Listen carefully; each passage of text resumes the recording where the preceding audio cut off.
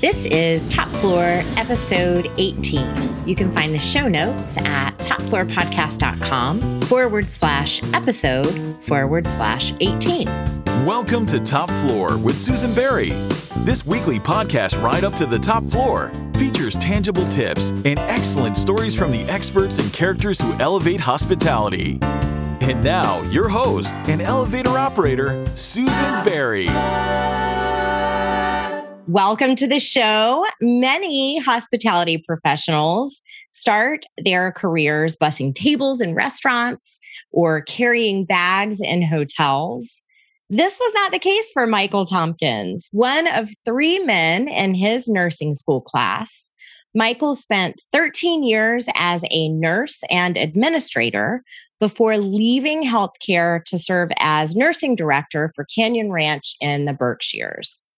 Michael combined his wellness expertise with hospitality know-how in roles as vice president of hotel and spa at Turning Stone and CEO of Miraval Resorts. In 2016, Michael joined Hutchinson Consulting, which offers hospitality recruiting, operations, and marketing help. He acquired the company with business partner Carol Stratford 2 years later. Hutchinson's recently released Wage Insight survey uncovered some surprising trends in hospitality compensation. So today, Michael and I are going to talk about how hotel companies can use the data to better retain their talent. But first, we are going to answer the call button. The emergency call button is our hotline for hospitality professionals who have burning marketing questions. If you'd like to submit a question, you can give me a call at 850-404-9630. Today's question was submitted by Randall. Randall is a front office manager, and Randall's question is, how can I turn my 8 years of hotel experience into a spa resort career? What skills do I need to market myself in wellness? Well, I think this is right up your alley, Michael. What do you think? You know, I think the best thing is for Randall to look at his resume and make sure that his resume is geared toward a background of health and wellness. Even within the hospitality realm that he's been in. You know, what are the extracurricular things that he's done? What has he volunteered for? What is his likes? So, you know, is he into fitness or is he into nutrition? And make sure that those are incorporated into his resume. The other thing to do is to go on LinkedIn or H Careers or Indeed and look at a job description of a position he would really like to have.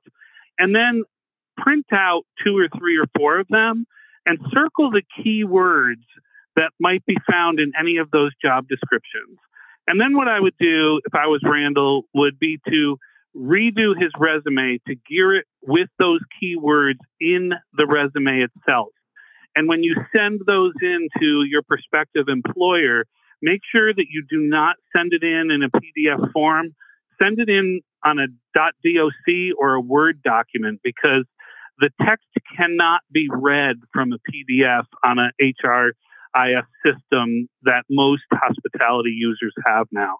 So once he sends that in with those keywords that are on the resume, it should trigger a call or a letter, you know, requesting an interview as opposed to a denial letter because it doesn't have any of the keywords on it. Good luck, Randall. That's great advice. The only thing I would add, and maybe this is an additional question for you, Michael, is do you think that some of the soft skills hoteliers have to develop, like, for example, empathy or problem solving, are those worth highlighting if you want to make a shift from one segment of the business to the other? Yes, I think that is definitely worth highlighting. And anything that sort of resonates with the brand that you're applying for that has a purpose to it, like a greater mission to, you know, just the hotel or spa background or things that somebody wants to get involved in. I think, you know, having a greater purpose is part of the spa realm's what they look for when they're hiring people. That's interesting. So, at a time when many hotel professionals are exploring careers in senior living and sort of other healthcare adjacent businesses, people keep talking about how hospitality skills translate into healthcare. I know you took the opposite route and moved from healthcare into hospitality. What skills do you think are needed or mandatory in both? I think both healthcare and hospitality, both traditionally have the root of, hospital in them, whether it's working in a hospital entity itself or within a hospitality, point building like a hotel. And, if you look at the word hospital, it means to, take care of people. And I think that's the number one skill set that we have to remember is that taking care of people is something that both industries need in big ways. You also mentioned empathy, which is part of taking care of people. And I think that, when people look at what resonates with them from a brand perspective, I always said when I was CEO of hotels, there are three different aspects that you need to think about when you are in the hospitality field. And the first is my company, the second is my team, and the third is me. And so there's very few people that often think of their company first. And, the ones that are great employees. But you have to remember, if your company isn't thriving, then it's going to be very difficult for your team and you to thrive individually in working at that location when you see that somebody's stressed. Or take time to just listen to somebody about their frustrations. Because a strong team is going to build that stronger unit. And then third is you. What you need individually, whether it's compensation or benefits, whether it's support among your team members, whether it is things that you need that for your family that you're affected by with your work. And so, making sure the first two are strong gives you a greater chance at elevating yourself within that employment opportunity. So I always say having the ability to take care of others in that three-step model is critical. Absolutely agree.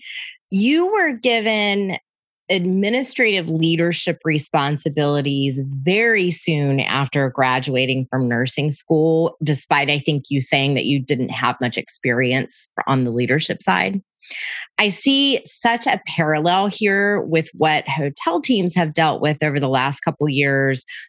So many hotel supervisors, managers, hourly staff have been forced into roles for which they had no training because they were short-staffed during the pandemic. How do you think that faking it until you make it helps with career development? And also, how does it hurt? Well, I'm going to start with the how does it hurt? It hurts through having stressors put on the individual employee. When I think about where we're taxed in hospitality now, it is certainly a shortage in the HR area itself. Human resource professionals are being taxed with not just, doing their normal job, but, trying to figure out how to hire when, people are skeptical about going back, and then how to bring them on board, and then how to train them, all from outside of the traditional hotel space. And so proper training has not necessarily been given. And I think that hurts our industry when we look at things like taking care of others and providing a great experience, particularly when hotel rates are at their highest now. Mm-hmm. On a positive note, that cross-training can make you a very valued candidate for potential employers or for your current employer if you're dedicated enough to say, I work behind the front desk, but I've pitched in, let's say, food and beverage, or I've pitched in housekeeping. But what you want to make sure is that even if your job title didn't change and your primary role didn't change, you learned additional skills. And what I always tell people is when you do these things, make sure that they're on your resume of what role you helped with and what did you learn. And the key is, what did you learn? Because that's the skill set that's going to be transferable to a new job. I think it's so important too for people to be able to not just demonstrate experiences and things, skills that they've learned, but also tell the story of their career journey, both through their resume and sort of in a conversation. Don't you think if I were to write down, I worked at the front desk and pitched in clearing room service trays, stripping rooms, folding laundry, whatever. Well, that doesn't sound very exciting. But if I were to tell the story of how I learned that hotel leadership is about being there and being willing to do the thing that needs to be done in the moment, it's a very different thing to communicate. I agree. And especially when you're being asked questions in an interview. If you're being asked to give an example of something that you have in your department that was a challenge to you, if you want to talk about your skill sets of what you've learned, transferring to other departments, for example, in your answer, you should bring up something that happened that you were successful in making that happen in a different area. If you're telling the story like you said, it's much more impactful than just reading it on a piece of paper.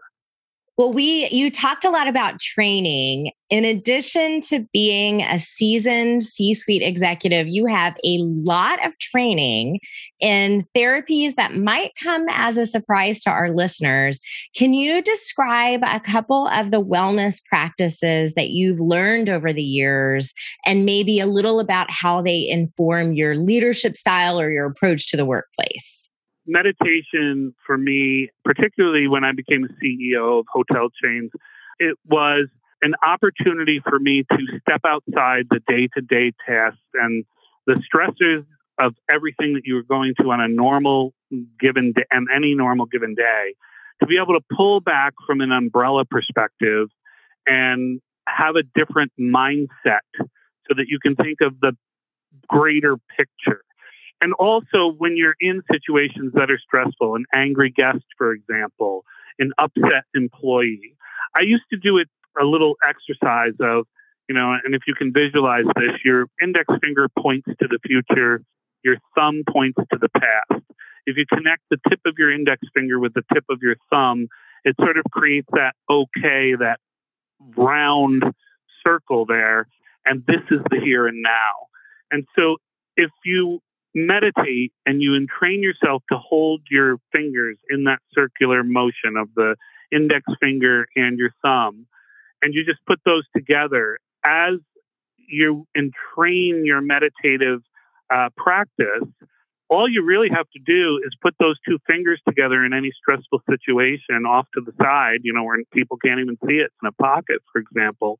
But it's going to lower your heart rate. It's going to lower your breath and your respirations. And it's going to give you the practice of being in the here and now. Oh, that's so great. That's such a simple thing and easy to remember, but powerful. And it works. And what I also think is when you have that ability, it creates, a second thing like active listening. And with active listening, it's not just shaking your head yes and agreeing. It is doing things beyond that, like repeating back. I hear what you've just said to me. So if I'm understanding this correctly, you are upset because, and then say why. And confirm that with the guest or the employee. And that says, I'm taking the time to listen to you. Also, I think practicing active gratitude. I know one of the best things that I ever did for my staff when I was managing them was if I saw that they did something good, even something really minor, but was impactful on a guest experience or another employee experience, not necessarily on me, I took the time to sit down and write them a personal note and leave it in their work mailbox or make sure that it got to their boss or their manager to, give it to them. And I wrote out why I appreciated what they did and how that helped our company. And I think people like to receive active gratitude messages, particularly from management. It's probably the best way to build a culture of we, not me. Excellent and 100% true. You and I connected because I read the results of Hutchinson's annual wage insight survey. Can you describe the survey and why you conduct it? Absolutely. So Hutchinson's been conducting an annual wage and salary survey for more than 20 years. We send out the survey randomly. So each hotel is assigned a random number. It doesn't come from Hutchinson. It comes from a third-party, independent, secure company that assigns an individual identifier to the property. It goes to the human resource director. The human resource director fills out all of the information, the salary, the wages, the benefits, the bonus incentives, all of that. And then once they finish the entire document, they send that back to the security firm that sent them their unique identifier. That goes into the system. And then what it does is the computer generates an overall perspective of here's the information we have. We have the median salary amount for every position, but then we have the low quartile and the high quartile, and the lowest salary paid or wage paid and the highest salary wage paid. So it goes lowest, low quartile, median, high quartile, highest. The median basically says this is what people are paying in a 4- and 5-star hotel or resort in a particular area. And what you can do is you then get the overall results, and you get a listing of every hotel or resort that has participated. And when I say you, I'm talking about the human resource director. Right. And the human resource director works with their general manager to pick a comp set. And so by law, we have to provide 5 choices. And so the HRD would then pick 5 properties they would like to compare their property to, and sends back to our security firm, a security firm, not ours. It's a third party. And they then take the data and send it back to the HRD of the comp sets without an identifier. There's no names that are attached. It's very anonymous. We also have the all data certified by a third party CPA. And so in the end, we only have Hutchinson only has the data of the compilation data. So, if we're doing a search for someone and we know that a position typically pays $60,000 a year, and the hotel looking to fill a position says to me, we're paying 40, I can say to them, you're under market. That's why you're not getting anybody who's applying. Gotcha. To me, one of the most eye-opening things about your findings was the fact that total compensation for hotel executives and general managers fell between 20 and 30% versus 2019. Even mid-level managers fell between 10 and 20%. So, I know hotel teams were asked to take pay cuts in 2020, but I guess I was under the impression that the fact that we're reading a headline about the hospitality talent shortages every single day in a publication would have created, growth and these folks being made whole in terms of their compensation. Can you talk a little bit about what's going on here and what you think it means? Absolutely. It was a surprise to us as well. We did think that people would be taking a cut. We didn't realize that the top tiers would be taking, many of them 30% cuts. But ultimately, I believe that people took those because they remained employed. So during the pandemic, when a lot of people were let go, there were some that remained on, but they said, listen, our hotel isn't open. However, we're going to keep you as a key staff member, but you're going to take a pay cut of anywhere between 20 and 30%, some actually as high as 50%. Wow. And then when the doors reopened, the wages didn't go up automatically. And so that's what we were seeing in the results in September, which actually came from August. You have to remember in some of the California properties, they didn't even reopen until June. They weren't allowed in many cases to reopen until June or early July. And so there were some properties who, were just opening as they were reporting. But what we found is that people now, and when I say now, I'm talking October to December, are doing what I would call strategic salary or wage increases. And so immediately, the first thing that was done as people reopened was that they were looking at increasing the line level staff. And so right away, they gave more money to try to get people to be those front desk attendants, to try to be those housekeepers that they needed in place as they ramped back up when people weren't coming back. Now what they're doing is they were looking strategically at who they wanted to keep. So what they're doing is they're looking at, this food director of food and beverage, or this executive sous chef, or whatever, we can't lose this person. And so they're strategically increasing rather than saying, okay, across the board, we're doing a 3.5% raise. And, because you're an outstanding employee, you're getting a 5% raise. They're not doing that yet. What we're also told now, and we're seeing as we're posting our jobs that are coming available from our clients, is that they're increasing wages and salaries in the new positions that they're posting. So I would anticipate 2022 being a big year for increases in hotel salaries and wages. Interesting. I know you've said before that unrealistic expectations around hours and work-life balance, in addition to the pay and benefits compensation issue, that those hours and work-life balance issues are hurting companies now more than ever. What do you think our industry will learn? Will our industry learn from the Great Resignation and this whole, hey, maybe we don't want to be required to work 16-hour days every day kind of deal? Well, at Hutchinson Consulting, we've actually had employers call us when they are replacing or having to find a new general manager. And they're saying, we don't want the old school hotelier where you're expected to be at a job 16 hours a day or 15 hours a day or 12 hours a day. And, that you work all day long and then you have a big event going on in the evening. So you're going to work all evening too. And you're short staffed. So it's going to be 6 days a week.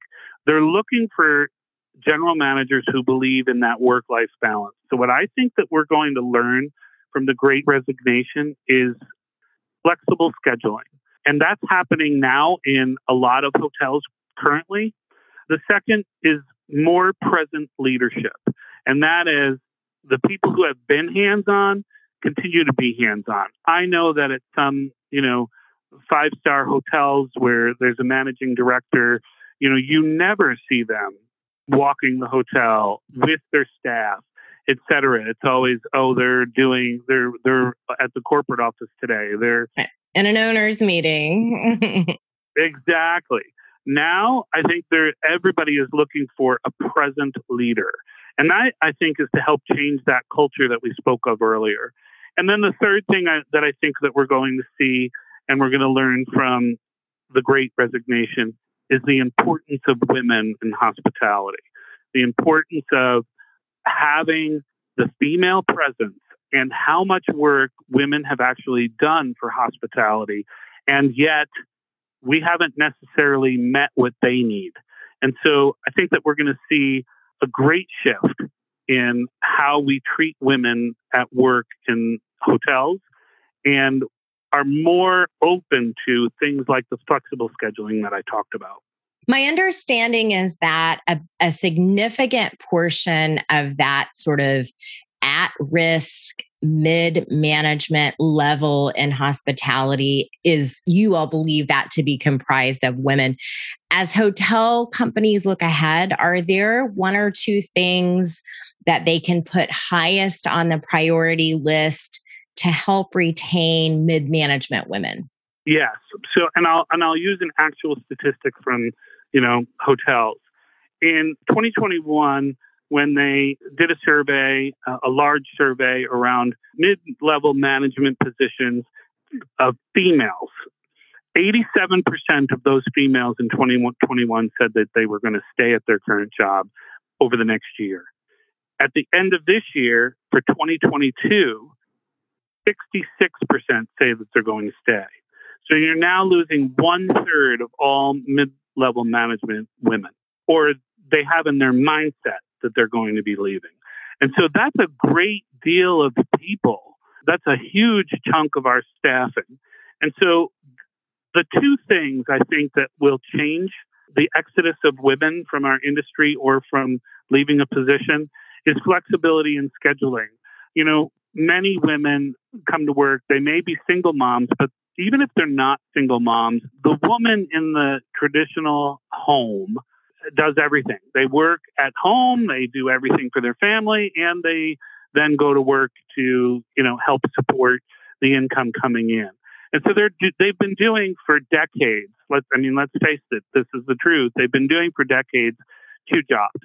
And so saying that I'm going to miss a Christmas pageant that my 3rd grader is in because, I have to work today is going to change.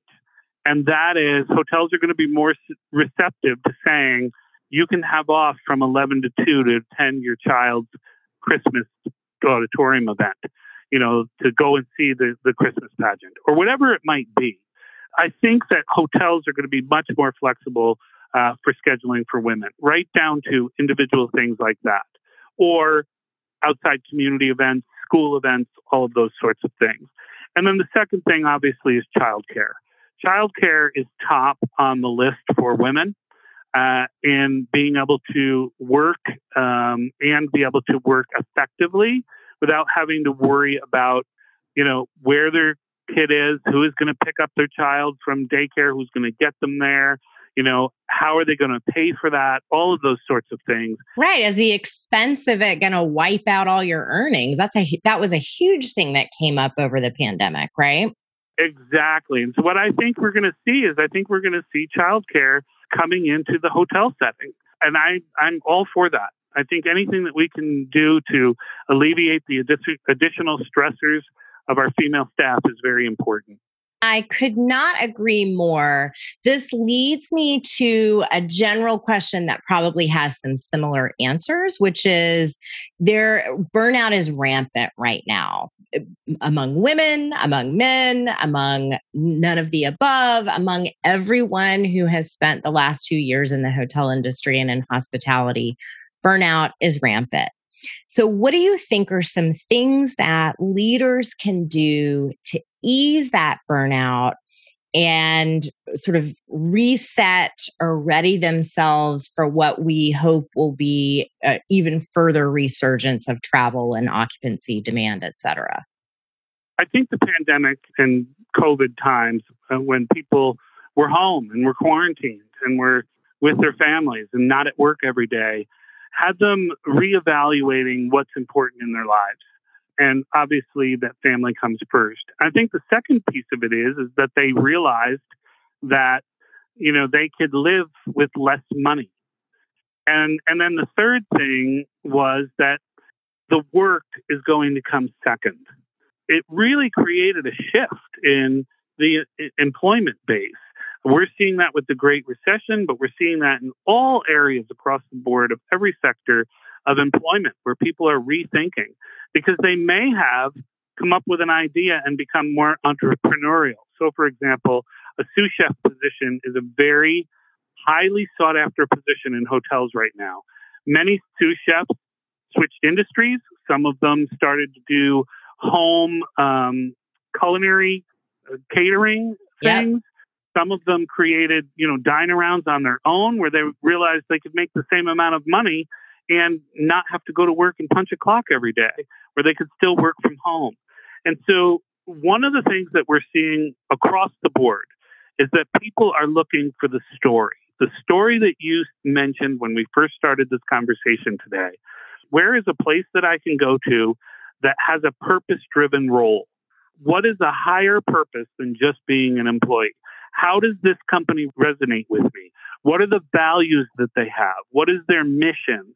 What is the vision of what they want to do and be, not just for, them as a company, not just for their guests that they have coming through the door, but for their employees? What are they doing for me that's speaking to a purpose-driven company. And that is what every industry is seeing. So if you don't have a story right now and you're an HR professional, you need to get with whoever's running your company and come up with something that's going to drive people to want to work for you. And I can tell you right now, it's not money and it's not your brand name. Lots of times, high-end brands, and you know them as well as I do, so I don't even have to mention the names here, just to be able to work there used to be like a feather in your cap. When I first started out, I knew that, if I was going to be in hospitality, I really and in luxury hospitality, specifically, I really had to get into a certain level of hotel to be able to climb the career ladder in luxury hospitality. Now, employees don't care about luxury hospitality. They care about what is that luxury hotel going to do for me? What are they doing for the greater good? What are they doing for their guests? And how does it all tie together?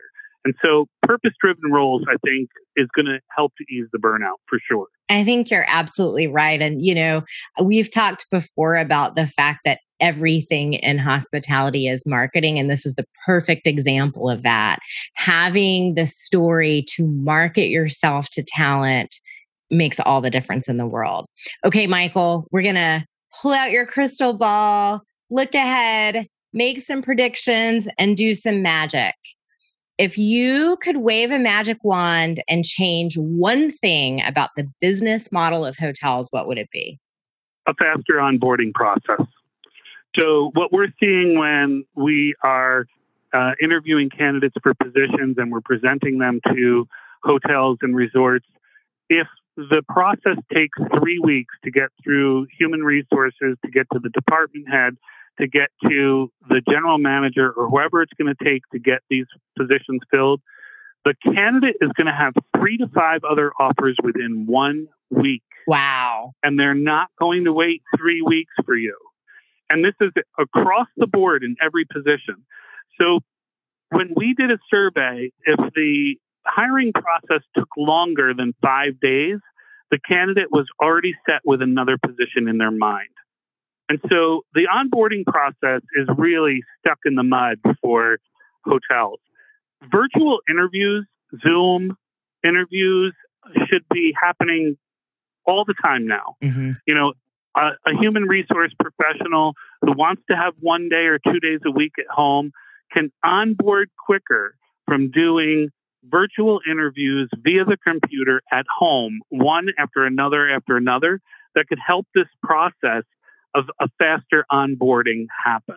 And so I think that's definitely the one thing that I would say hotels need to do, because the ones that are dragging their feet are losing their candidates. And then, they'll come back to us 3 weeks into this process and they'll say, oh my gosh, we have to have Danielle. We interviewed Danielle 3 weeks ago. And then we say to them, oh, sorry, Danielle has had 5 other options and she's actually choosing somebody else. And then they say, no, we want Danielle. And we go back and we say, listen, she's chosen somebody else because you've taken too long. And they don't want to hear it, but that's the absolute truth. And it's the absolute truth, I would say, in 90% of the candidates that we're presenting to hotels today. I think you're absolutely right. What's that old saying? Speed kills. It's the honest to God truth. Okay, so crystal ball time.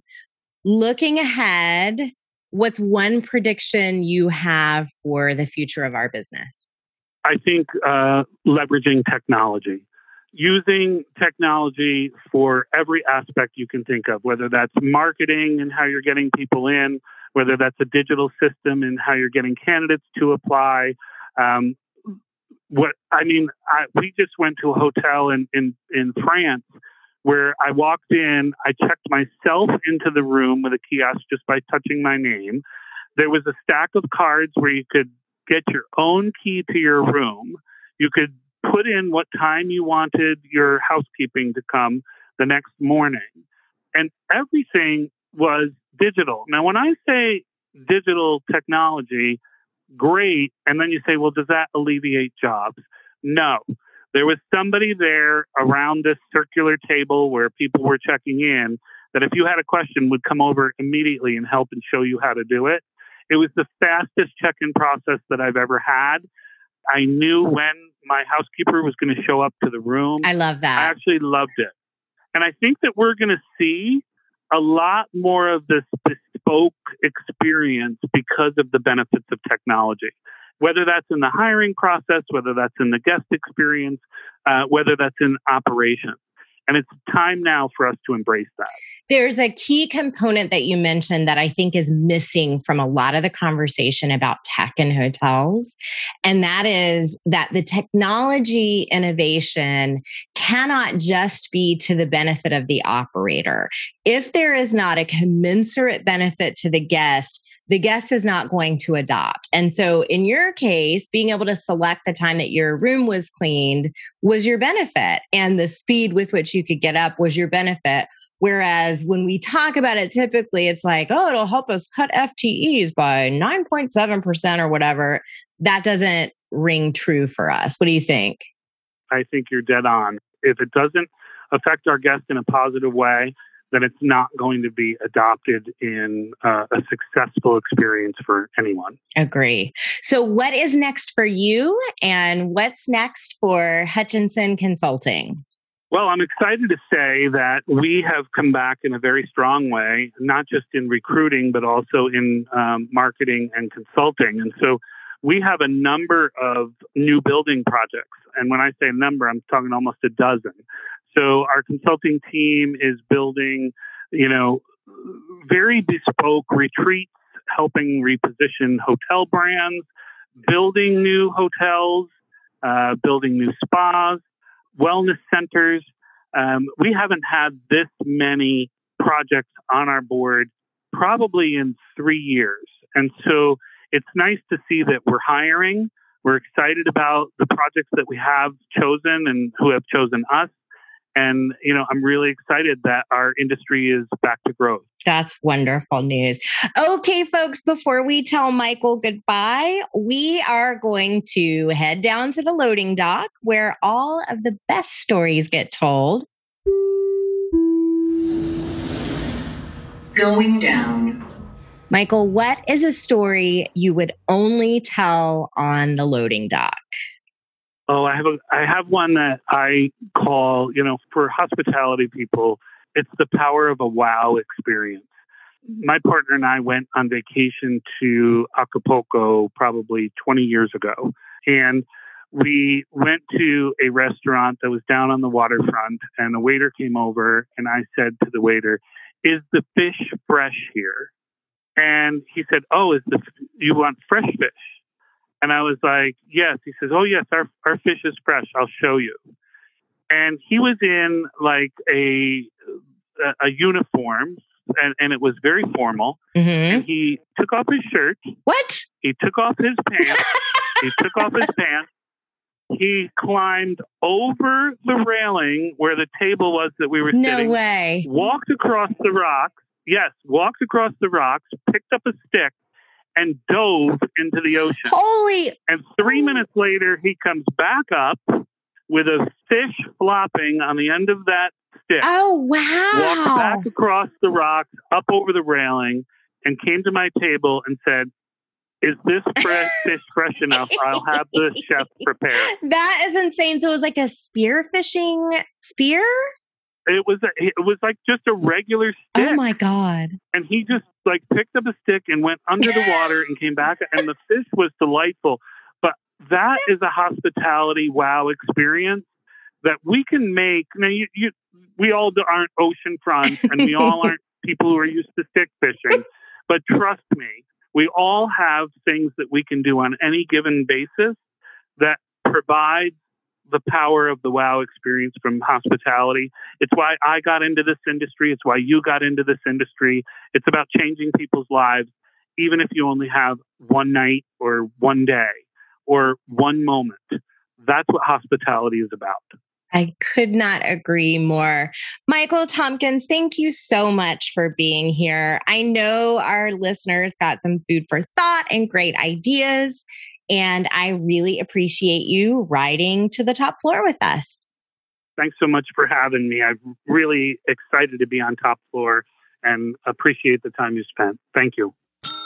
This episode is sponsored in part by She Has a Deal. She Has a Deal offers inspiration and education to achieve the goal of increasing the number of women hotel owners and developers. With pitch competitions for both early career and experienced women, programs channel the power of collaboration and mentorship by connecting experts and newbies, experienced investors, and hotel operations leaders. Learn more at shehasadeal.com. Thanks so much for joining us today. You can find the show notes at topfloorpodcast.com/episode/18. Top Floor is produced by John Albano, who also composed and performed our elevated elevator music with vocals by Cameron Albano. If you enjoyed the episode, please share it with your friends and colleagues after you leave us a 5-star review. You can subscribe to Top Floor on Apple Podcasts, Spotify, Stitcher, or wherever you like to listen. Thanks for listening to the Top Floor Podcast at www.topfloorpodcast.com. Have a hospitality marketing question? Reach us at 850-404-9630 to be featured in a future episode.